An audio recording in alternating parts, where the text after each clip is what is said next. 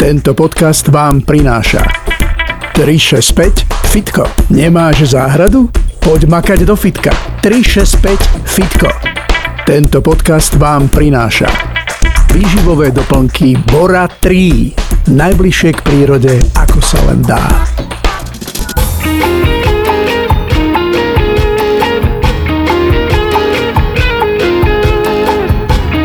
Dano Junas už je tu zas. Počúvate podcast Dano Junas už je tu zas.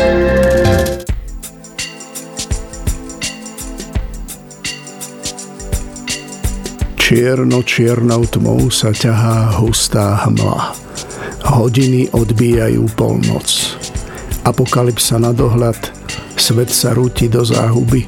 Zvonku trhaný ekologicko-sociálno-politicko-ekonomickou kataklizmou, zvnútra rozvrátený relativizmom a internetom. Nič nie je ako bolo prv a ľudia sedia, dívajú sa, čítajú si. Mrazivé ticho pretne vrzganie otvárajúcej sa rakvy. Z nej vychádza postava s mrazivo bledou tvárou, hustým obočím a výraznými očnými zubami. Je to upír, ktorého ťahá z hrobu hlad. Baží po ľudskej krvi, tej vzácnej tekutine, ktorá mu aj po smrti dáva život. Ľudia sa s príchodom noci chúlia v rohu svojho skromného domčeka. Vedia, že nie sú v bezpečí.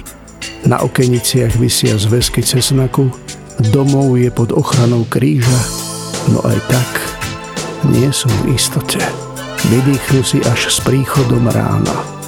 Vtedy upíry zaliezajú nazad do svojich hrobov.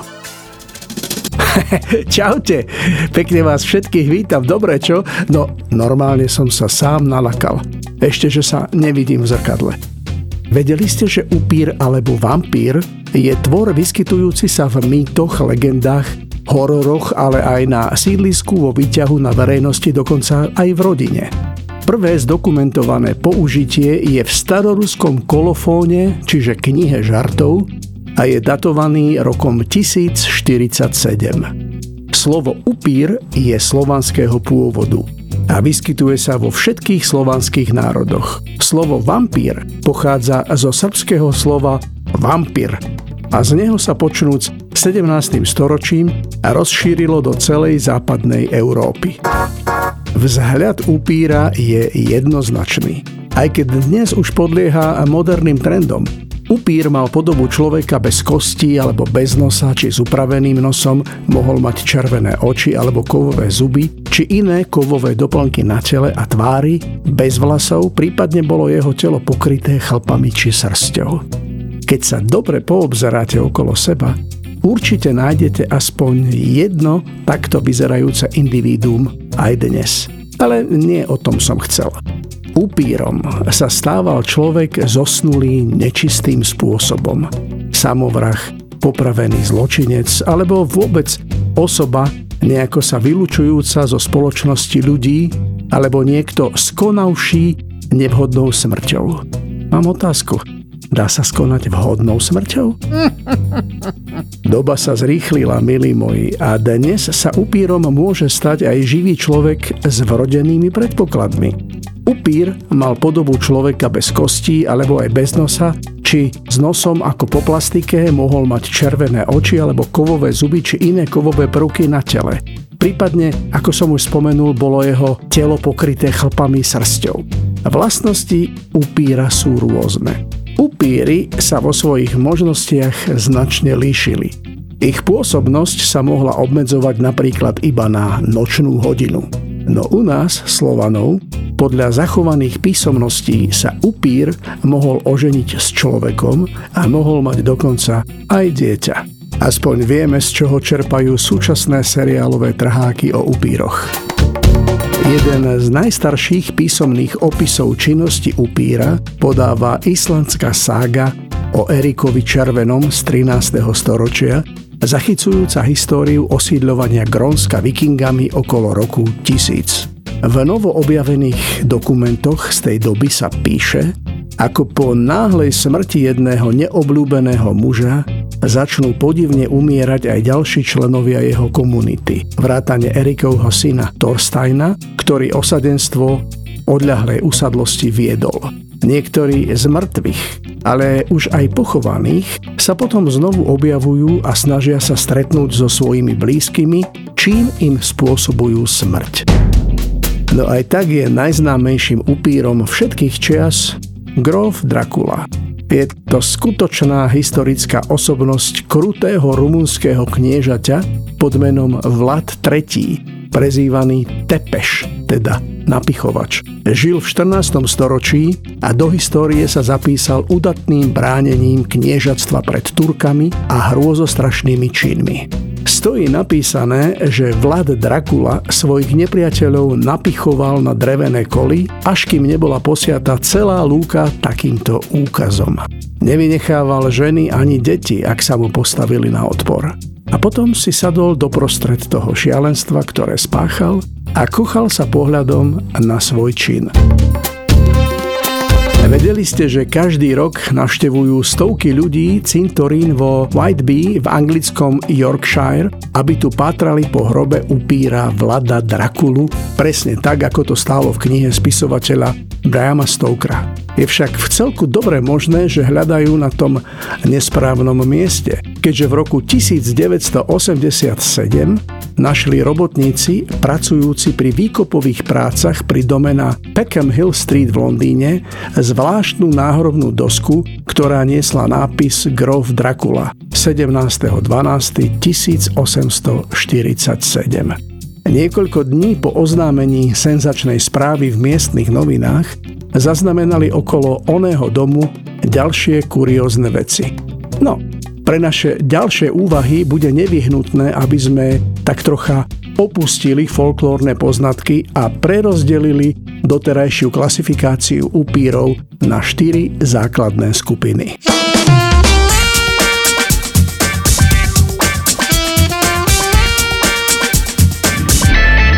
Tak už ťa mám pod kožou, v bludisku dvojzmyselných slov. Túlam sa tam s rozkošou nekonečnou. Tak už ťa mám, tak len lež, tak sa mi maximálne zver. Ak ty si kráska, tak vieš, že ja som tvoj zver. Si moja kráska a ja netvoj, čo občas vie aj seba sám sa báť. Ak ťa to desí, tak ma pretvor, aj keby nás to malo niečo stáť. Ja to budem stále s tebou, budem stále s tebou rád. Tak už ťa mám pod kožou, v bludisku dvojzmyselných slov. Túlam sa tam s rozkošou nekonečnou. Tak už ťa mám, tak len lež, tak sa mi maximálne zver. Ak ty si kráska, tak vieš, že ja som tvoj zver. Si moja kráska a ja netvor, čo občas vie aj seba sám sa báť. Ak ťa to desí, tak ma pretvor, aj keby nás to malo niečo stáť. Ja to budem stále s tebou, budem stále s tebou rád.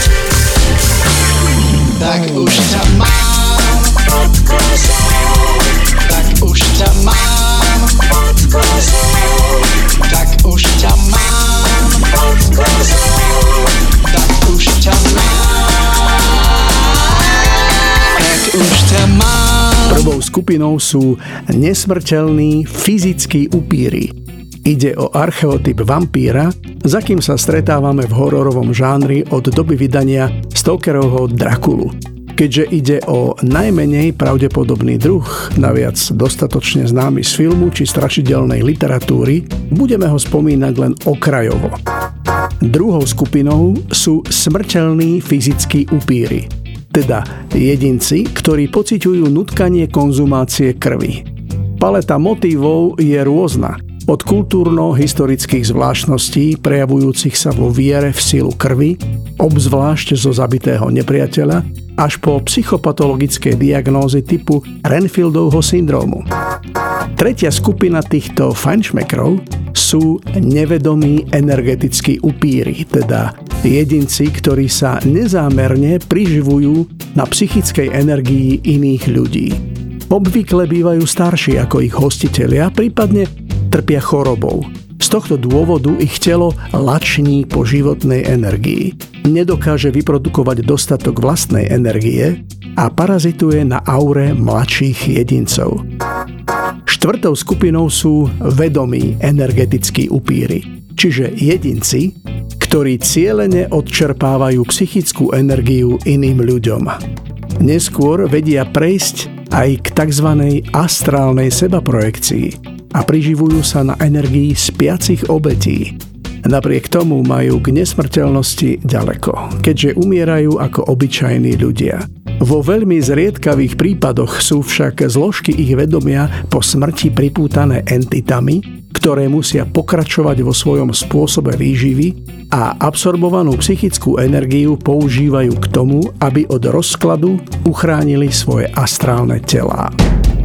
O bežných upíroch, čo nám pijú krv každý deň, vieme pomerne veľa. Pri našom ďalšom rozprávaní sa budeme zaoberať najmä problematikou posledných dvoch typov vampirizmu. Dôvody sú zrejmé. Zatiaľ čo o prvých dvoch skupinách existuje množstvo literatúry akademického, okultného či folkloristického zamerania, v prípade energetického vampirizmu je informovanosť minimálna, čo zaráža o to viac, ak doceníme množstvo prípadov, kedy k tomuto fenoménu dochádza. Vedeli ste, že rozlišujeme dva ataky energetických upírov? Je to denný a nočný atak. Dobre počúvajte, či sa aj vám niečo také deje.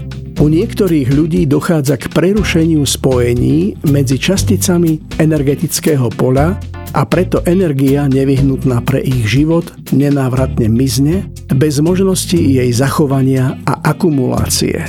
Týmto ľuďom s tzv. Deravou škrupinou sa hovorí energetický upír. Prioritou každého energetického upíra je nájsť nový zdroj energie na dočasné uzavretie medzier vo svojom energetickom poli. A blbé na tom je, že tento proces nemá koniec, pretože upíri veria, že z energetického vampirizmu sa nedá spamätať. V noci prichádza energetický upír v podobe bioplazmatického útvaru. Vampír si vyberie často náhodne svoju obeť, ku ktorej sa snaží priblížiť. V závislosti od toho, do akej miery je obeť senzibilná a s akou rýchlosťou sa upír približuje, môže prebúdzajúca sa obeť uvidieť upíra v záhlavi svojho lôžka alebo pozorovať, ako sa z diaľky približuje. Individuálna senzibilita obete rozhoduje o tom, kedy sa prebudí na základe pocitu, že niečo nie je v poriadku. Vo chvíli, kedy po prerušení spánku obeť plne nadobudne vedomie, rozhoduje ďalej senzibilita o charaktere nočného zážitku, predovšetkým do akej miery dokážeme energetického upíra vidieť či počuť a ako intenzívne prežívame hrôzu. V tomto prípade platí pravidlo, že osoby, ktoré vidia upíra najzreteľnejšie, sú zároveň aj tie, ktoré pociťujú najväčšiu hrôzu pred tým, ako sa objaví. Čo sa týka pocitu paralýzy, ten môže prichádzať subjektívne s intenzívnym pocitom strachu alebo je pravidelnou súčasťou útočnej stratégie upíra. Nasleduje samotný proces nasávania, pričom musí dôjsť k energetickému spojeniu s aurou obete, ktorej okraje siahajú niekoľko centimetrov až decimetrov od povrchu tela. Z tohto dôvodu sa môže upír vznášať tesne nad svojou obeťou, teda v úvodzovkách priľahnúť ju. Je to stav, ktorý tradícia a psychológovia podávajú ako tzv. Gniavenie nočnej mory. Ale upír môže prípadne stáť aj vedľa svojej obete a energetický kontakt bude tak aj na diaľku nadviazaný. Temná entita môže na seba zobrať symbolickú podobu, prípadne môže byť obklopená farebným, najčastejšie purpurovým svetlom. Ako náhle sa energetická hladina upíra vyrovná, upír prerušuje kontakt a vzdiali sa. Obeť spravidla okamžite zaspí, k čomu dopomáha aj čiastočná strata energie, ktorú práve prekonala. Charakter denného útoku nemá bioplazmatickú podobu a upír musí mať fyzické telo. Ako sme už spomínali, jedná sa o ľudí, ktorí nevedomky z dôvodu príliš vysokého veku alebo nejaké choroby odsávajú energiu z aury iných ľudí práve tak ako jedinci, ktorí túto činnosť vykonávajú zámerne. Väčšina z nás dôverne pozná pocit, že po stretnutí s niektorými ľuďmi máme pocit, že z nás odčerpali všetku energiu a v tomto zmysle sa niekedy bez toho, aby sme docenili plný význam tohto výroku, aj vyjadrujeme. Naproti hororovej atmosfére nočného útoku býva denný útok málo kedy spozorovaný, keďže typické fenomény nočného zážitku chýbajú. Vyčerpanosť a náhly pocit únavy po stretnutí s takýmto človekom, upírom, sú však znakom naozaj markantným. Samotný mechanizmus odsávania energie môže prebiehať trojakým spôsobom, a to formou dotyku, tesného priblíženia a vizuálnym kontaktom.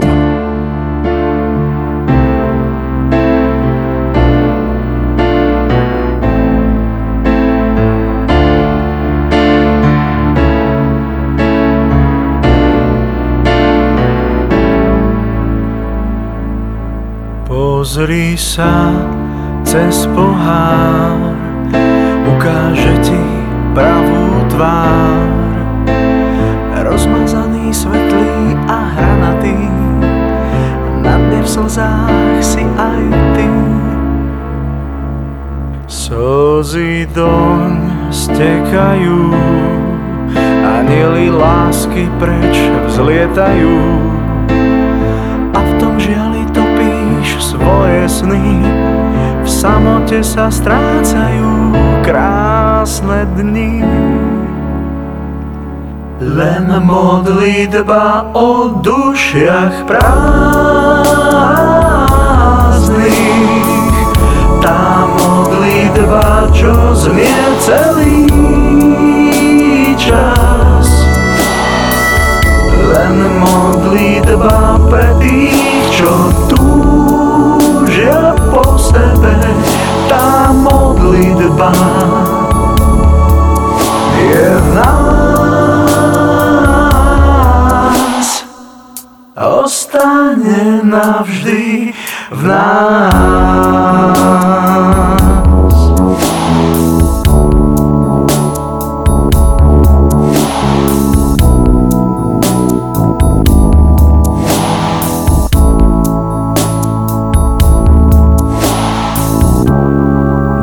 Sa mi míňajú, ty zabúdaš, čo si mal.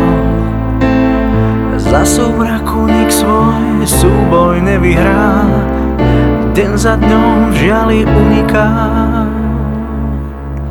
Pohár slz plný bol, prelial sa a zvlhol stôl.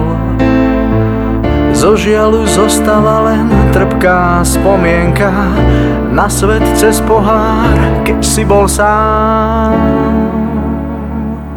Len modlitba o dušiach prázdnych, tá modlitba, čo znie celý čas. Len modlitba pre tých, čo túžia po sebe, tá modlitba je v nás. Prví, ktorí už pred 5000 ročiami verili v kult vampírov, boli Sumeri. Poznali príšeru menom Ekimu, aj keď v tomto prípade sa nejednalo ešte o klasického upíra. Tento démon povstával z hrobov ľudí, ktorí boli zavraždení, a vteľoval sa do žijúcich osôb, aby sa zvnútra živil ich životnou energiou. Bolo ho možné vypudiť iba prostredníctvom očistného rituálu, pri ktorom sa používal oheň a voda. Ekimu je tak v podstate prvý energetický upír v histórii ľudstva. Už sme si povedali dva pojmy, a to energetický vampirizmus a fyzický vampirizmus. Poznáme ešte vampirizmus astrálny, o ktorom sme už tiež hovorili. Ale ani Slovensko nezaostávalo v upírstve a na prelome 16. a 17. storočia vládla temným silám naša grófka Alžbeta Bátoriová, známa ako krvavá grófka či grófka Drakula. Táto dáma predstavuje ďalší historický prototyp sadistickej postavy, ktorý ďalej ovplyvňoval formovanie tradičnej predstavy o vampirizme. Transylvánska šlachtičná, ktorá sa vydala v roku 1575 za grófa Františka Nádašiho, páchala svoje zločiny prevažne na území dnešného Slovenska po celé štvrťročie od roku 1585 do roku 1610. Nechala zavraždiť niekoľko stoviek mladých žien a dievčat, v krvi ktorých sa kúpala, aby ju staroba nepripravila o sviežu pleť a krásu tela. Väčšinou išlo o poddané, ale medzi jej obeťami bolo aj mnoho vznešených dievčat zo šľachtických rodín, ktoré jej zverili do výchovy. Bátoriovej prítomnosť na panstvách Čachtice, Beckov, Vranov, Šarvár, Léka, Ečet, Fuzér, ale aj inde znamenala prakticky nebezpečenstvo smrti pre mladé ženy, ktorých sa zmocňovali jej služobníci. Odvliekli ich do temných kobiek hradov a kaštieľov, kde čakali na deň svojho veľkého utrpenia a smrti. Postupne sa nenávisť rodinných príslušníkov poznávajúcich pravdu neustále stupňovala. A zhruba v tom istom čase jej zločiny hlásili vo Viedni Imrich Mederi, vychovávateľ jej syna Pavla, a potom aj čachtický kazateľ monsignor Ján Ponický. Ďalšie dokumenty predložili priamo dvornej kancelárii vo Viedni aj samotní Čachtičania. Začiatkom roku 1610 začal preto palatín Juraj Turzo z poverenia panovníka Mateja II. Riešiť tento mimoriadne závažný prípad. Od marca do júla 1610 bolo vypočutých 42 svedkov a už tieto prvé výpovede vrhli svetlo poznania na temnú históriu zločinov, ktoré grófka spáchala. Vo výpovediach bolo zaznamenané, že Bátoriová mučila svoje obete vlastnými rukami takým ukrutným spôsobom, že takmer vždy všetky zomreli. Zrejme najotrasnejšia je skutočnosť, že Bátoriovú zadržali až 29. septembra 1610, teda ešte po začatí vyšetrovania mala na základe prezumcie neviny možnosť naďalej pokračovať vo vraždení. Hoci ju sám Turzo so svojím sprievodom prekvapil pri mučení istého dievčaťa, nezmenil svoje rozhodnutie. 7. januára 1611 súd v Bytči vyniesol rozsudok nad pomocníkmi grófky Drakulu. Dorotu Sentéšovu a Helenu Jo, dojku Bátoriovej detí, upálili. A smrti sa nevyhol ani zlopovestný Ján Ujvári alias Ficko, ktorý pomáhal sadizmom šialenej grófke azda najviac. Hlavná vinička procesu vzhľadom na svoju urodzenosť vyviazla z toho zatiaľ len s domácim väzením. Až Matej II. Vyjadril svoj zásadný nesúhlas s rozhodnutím tribunálu a preto posiela Turzovi list, aby započal nový súdny proces proti Bátoriovej a žiada pre ňu nekompromisne hrdelný trest. V priebehu roku 1611 bolo teda vypočutých ďalších 224 svedkov, väčšinou z Považia, a ďalších 12 zo zadunajských panstiev.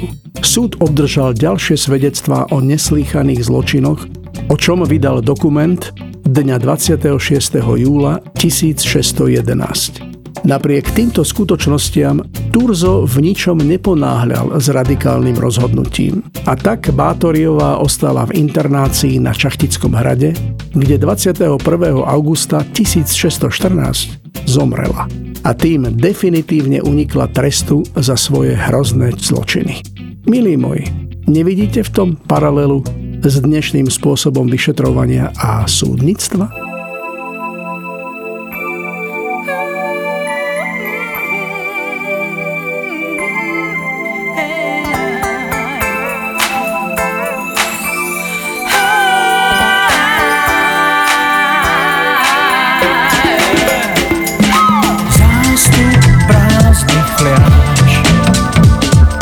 Zvláštna vernisáž,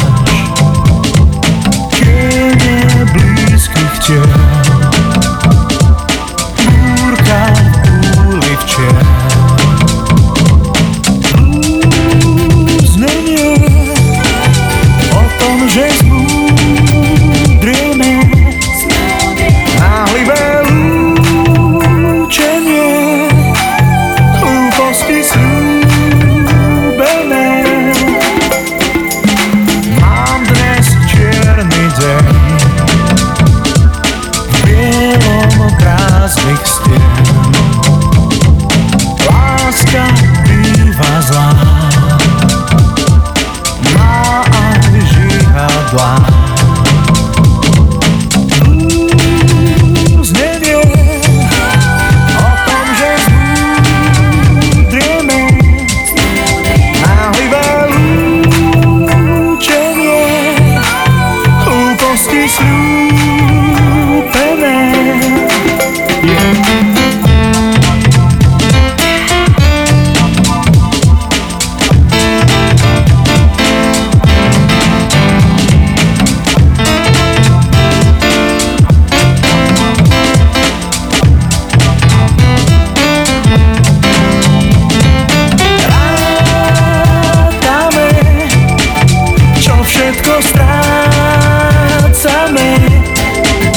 Zbytočné trápenie, málo sa chápeme.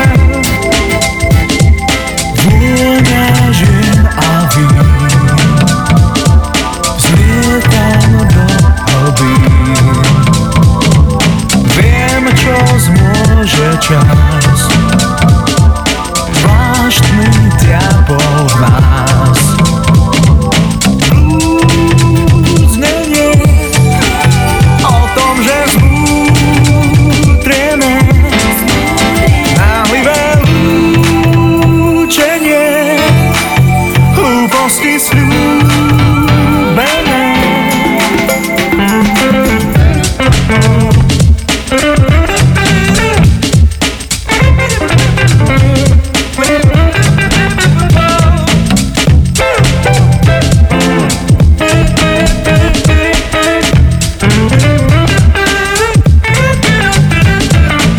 Existujú teda naozaj upíry? Ako sme zistili, nie je to až taká ľahká otázka. Tradícia o existencii týchto pochmúrnych tvorov noci prežívala po celé tisícročia. A straší aj vo veku internetu, jadrových technológií a klonovania, a to rovnako účinne ako v minulosti. Vytvorili túto tradíciu iba ľudia, ktorí sa potrebovali vysporiadať s vlastným strachom, alebo naozaj chránili určité momenty svojho života pred útokmi stelesneného zla? Niekedy si kladiem otázku, som upír? No, nevidím sa v zrkadle, ale neviem, či to nie je tým, že mám 3 dioptrie. Ale čo ak som upír? Aj keď by bolo iste pohodlné dištancovať sa od akéhokoľvek druhu vampirizmu a túžby po krvi, predsa by to len nebolo celkom úprimné. Možno každý z nás je tak trochu upírom. Pokúsim sa opísať podľa psychologickej a psychiatrickej praxe doktora Georgea Monogama najvýraznejšie príznaky upírstva bez toho, aby som sa zaoberal ich príčinami. Najdôležitejším javom je túžba po krvi v každom ohľade. Máte neustály pocit hladu alebo smädu. Trápia vás chronické bolesti hlavy, svalov, krče v ramenách, rukách, nohách a krčných svaloch. Nespavosť, emociálna nestabilita, nekontrolovateľná zúrivosť a v zápätí depka. Paranoja a duševné poruchy v extrémnych štádiách hladu. Tieto príznaky sú najdôležitejšie, a to potreba krvi a zmiznutie príznakov po uspokojení hladu. Ak ste sa v tom vážení našli, tak asi budete upír. Upír, milí moji, je zaseknutý medzi životom a smrťou, človekom a zvieraťom, časom a bezčasím. Je postavou ambivalentnou, balansujúcou medzi rozmanitými polohami v permanentnom stave nehotovosti. Funguje ako symbol určitého rozhrania. Musím sa priznať, že už dlhší čas som toto všetko pozoroval u svojho suseda.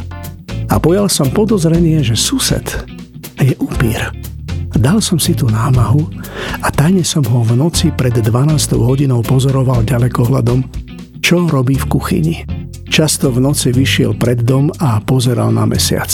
A popri tom pil niečo z konzervy. A taká červená tekutina mu sem tam vytiekla z úst, ako hltavo chlemtal. Alebo besne krúžil okolo chladničky a nekontrolovateľne z nej niečo vyberal, pil či jedol. Bol som si istý, že pije krv z konzervy.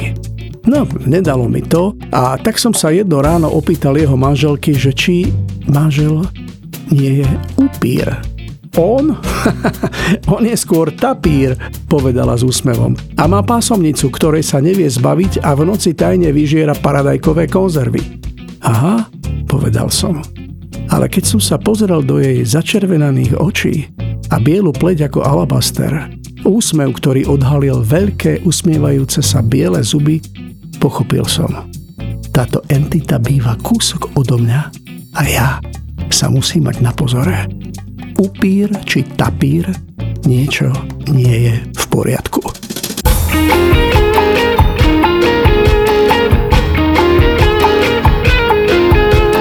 Dano Junas, už je tu zas. Počúvate podcast Dano Junas, už je tu zas.